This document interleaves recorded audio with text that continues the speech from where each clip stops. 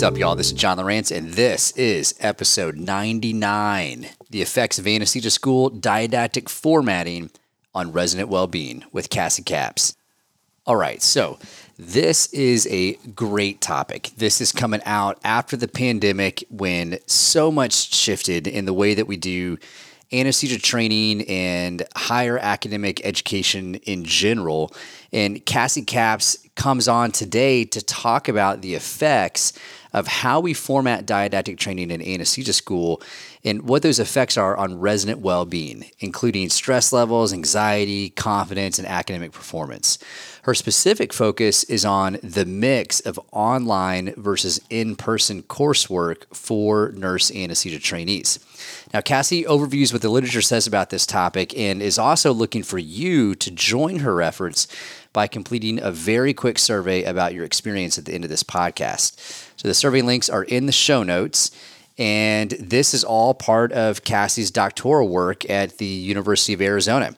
So she's completing her doctorate of nursing practice there, and this survey and a subsequent follow-up podcast are all going to be parts of that project. So check the show out. I think you're going to get a lot out of it. It's the kind of the tip of the spear on how we're thinking about anesthesia training. She wants to get great data from your experience to understand, what kind of path you had through anesthesia school, and then to churn that up with the literature and then kick something out that hopefully is going to be meaningful for program directors and future trainees in nurse anesthesia programs. So I think it's going to be a great show overall. So here's a bit more on Cassie. Prior to anesthesia training, Cassie was a CVICU registered nurse for 8 years and also worked in the cath lab for 5 years before that. Prior to nursing school, Cassie completed a master's degree in music with a focus on piano performance and pedagogy. She continues to teach piano on the side while completing her doctorate in anesthesiology at the University of Arizona. Her unique experience with anesthesia school included moving through her program as a single mom of an 11-year-old daughter. She also continues to play a big role in the lives of 2 of her former stepdaughters who are now young adults, one of who continues to live with Cassie and helps take care of her 11-year-old daughter, getting her off to school each day, which has been a huge help for Cassie during her program.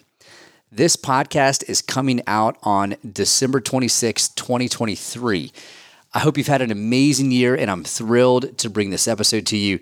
Please take a moment to complete the survey and help Cassie get some solid data for her project.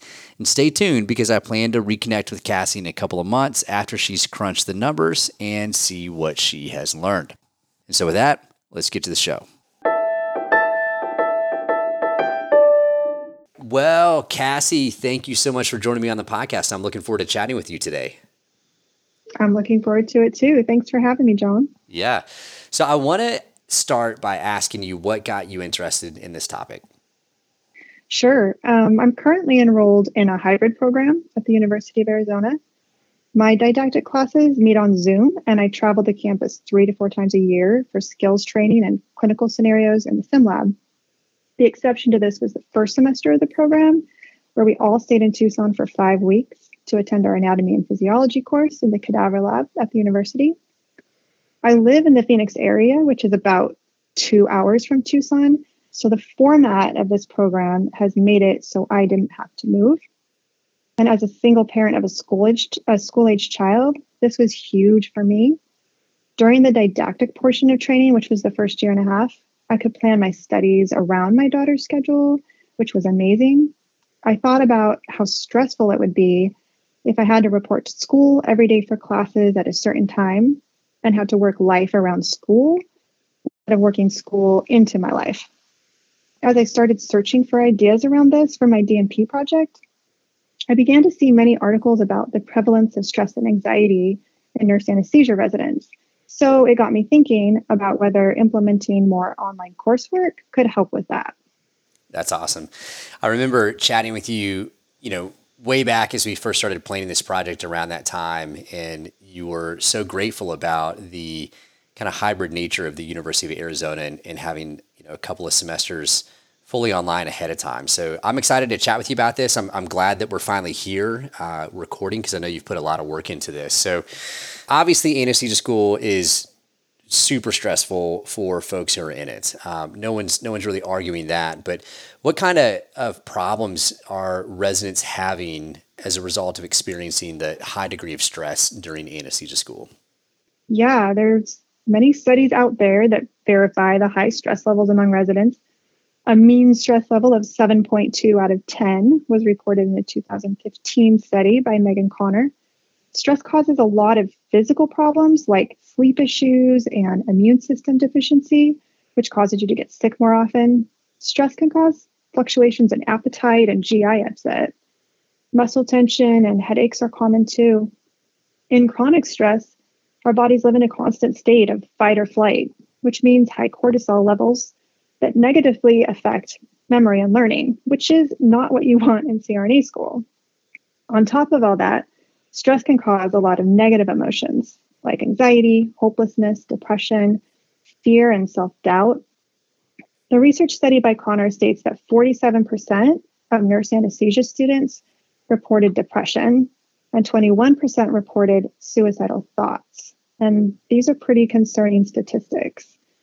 It's difficult to perform well at school when you're living in a negative mental space. Yeah, I think those stats are shocking. I've seen that before.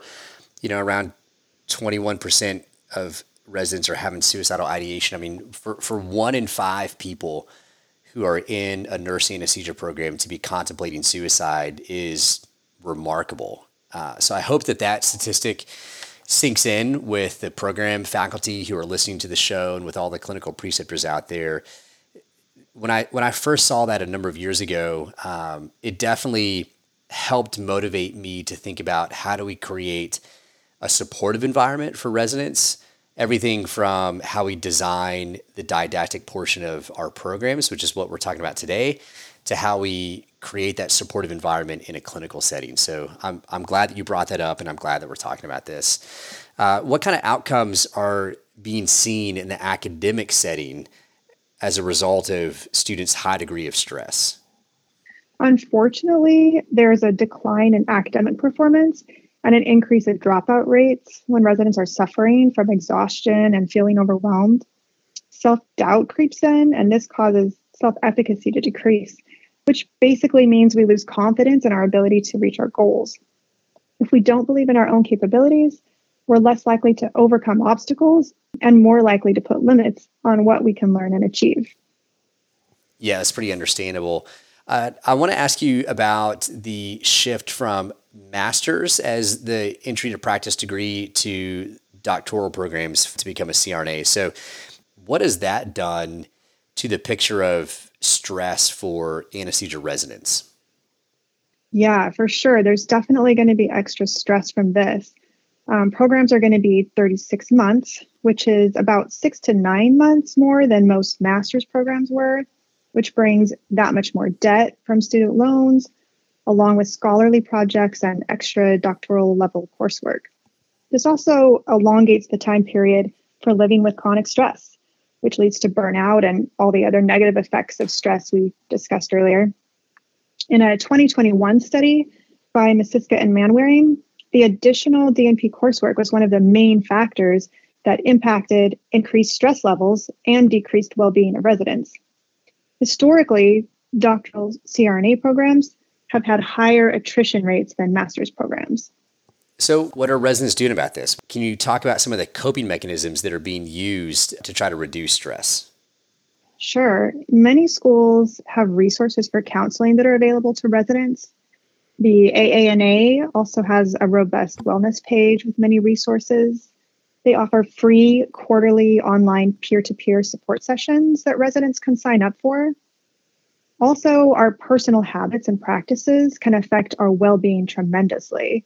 Studies in neuroscience tell us that exercise, hydration, sleep, and a healthy diet correlate with improved learning, memory, and academic performance. We know these are all healthy habits for our physical bodies, but they are just as beneficial for our mood and mental well-being. Some people find that coping skills targeting the mind-body connection are extremely beneficial for reducing anxiety. These are practices like yoga, meditation, breathing techniques, and mindfulness. Social support from family and friends is also very important for coping with stress. Studies have shown it increases well-being and encourages healthy behaviors. Negative coping can be easy to fall into when we are overwhelmed and consumed with negativity. This can look like isolating behaviors, distancing from our support people, or turning to harmful, self-destructive behaviors that only increase the cycle of negativity.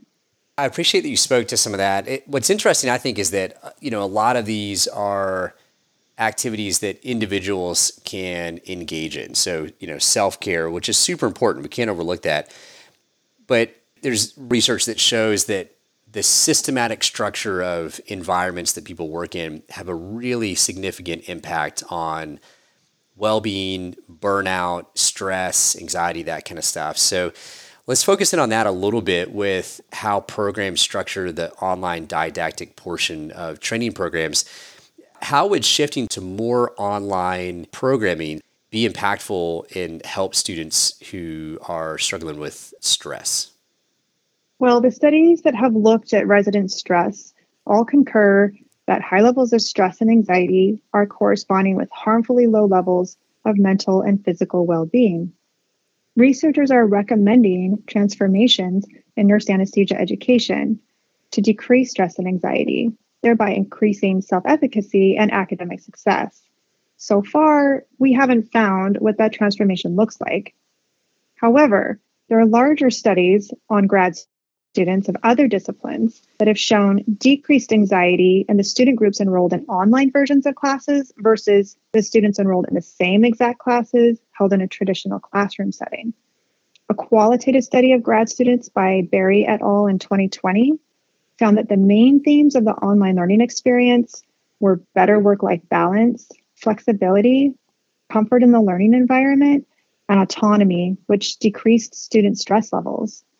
A study in 2020 by Hoffman et al. Found that there was no statistical difference in academic performance between students enrolled in the same classes online versus in person. Unfortunately, there are no large-scale studies out there on nurse anesthesia residents comparing stress and anxiety levels of residents enrolled in online courses to residents enrolled in traditional courses. I came across a small cohort study of nurse anesthesia residents from Palmer et al. In 2014 that confirmed what the larger scale grad student studies found, but there isn't enough research yet within our field to make a strong recommendation for it. Yeah, that's interesting. About how many programs out there are already incorporating online curriculum? Well, as of July 2022, the Council on Accreditation had approved 89% of programs for distance education, up from 68% in 2012, which is a 21-point difference. COVID-19 caused the COA to temporarily approve all programs for 50% distance education, and many schools kept their accreditation. However, it's unknown how many accredited programs are actually using their online platform. I think that the high number of accredited programs would indicate that there are enough out there for a research study into online courses and the well-being of residents.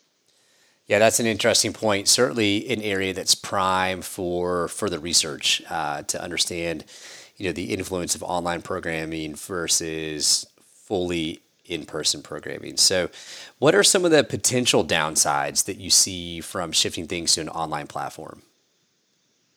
Sure. Online platforms may increase the availability of support from friends and family by limiting relocation, but they may decrease the ability to make strong connections with classmates or faculty members. This could potentially lead to feelings of isolation. Also, some people may feel they don't learn as well online as they do in person, just based on their personal learning style. Right. So you want to look at this more closely. You've got a survey link for the listeners to fill out. What kind of information are you hoping to gain from this survey? I want to hear about the experiences CRNAs have had in their training and the experiences residents are having right now. What format do you prefer for didactic learning? How is your confidence and well-being affected by anesthesia school? How often did you feel stressed or anxious? I want to know if there's a significant difference in experiences between the two modes of learning. I'm hoping to provide some insight into the didactic phase of school that could possibly serve as a jumping off point for future research. I think program directors would be more likely to incorporate online coursework if there were evidence that it helped residents. Stress and anxiety are so prevalent and debilitating for residents in our programs. The survey link to this podcast has 11 questions and takes about 10 to 15 minutes to complete. That's amazing. I'm stoked that you're interested in this. So I hope everyone is going to hop off the podcast and go take the survey to give Cassie some really interesting information. And then we've also got a little bit of a plan for coming back and talking about what you find. So tell us about that. Yeah, after I analyze all the surveys, I'll compile all the results and report back here on the podcast.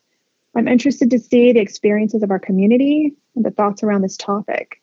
There's no way to remove stress completely from the didactic portion of nurse anesthesia school, but finding a solution for a significant reduction in stress would be amazing. Yeah, that's incredible. Well, Cassie, I'm so glad that you came on to talk about this.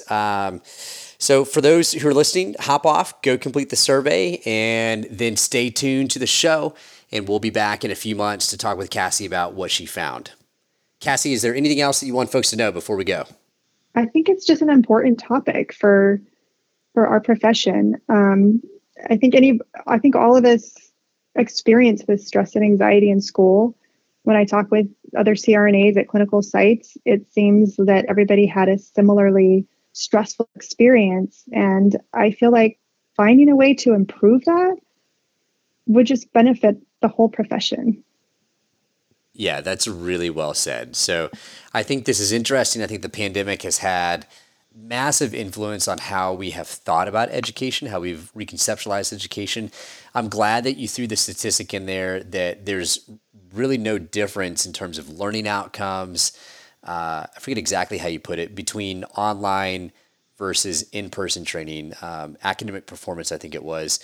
That's important, I think, for people to understand. I think historically there's a stigma about taking a class online, but I think the pandemic has really just shifted the conceptions around that, so many businesses are doing meetings online, so many academic programs are doing not just meetings online, but classes online. People are able to get what they need to do in remote settings. And like you said, I think if we can fundamentally shift the way that anesthesia training happens, at least for a portion of it, it may have a pretty profound impact on residents' well-being, residents' experience of training programs, which hopefully would be good for the whole community. So again, thank you so much for coming on, and I look forward to finding out what you learned through this process. Thanks, John. Thanks for having me. I look forward to our next meeting. What up, y'all? I wanted to drop a reminder that if you're a CRNA looking for a great team to invest yourself and your career in, check us out at Maine Medical Center in Portland, Maine. While the clinical opportunities will challenge you and the location is one of the best, our people and sense of community are truly what set us apart. Reach out if you want to learn more.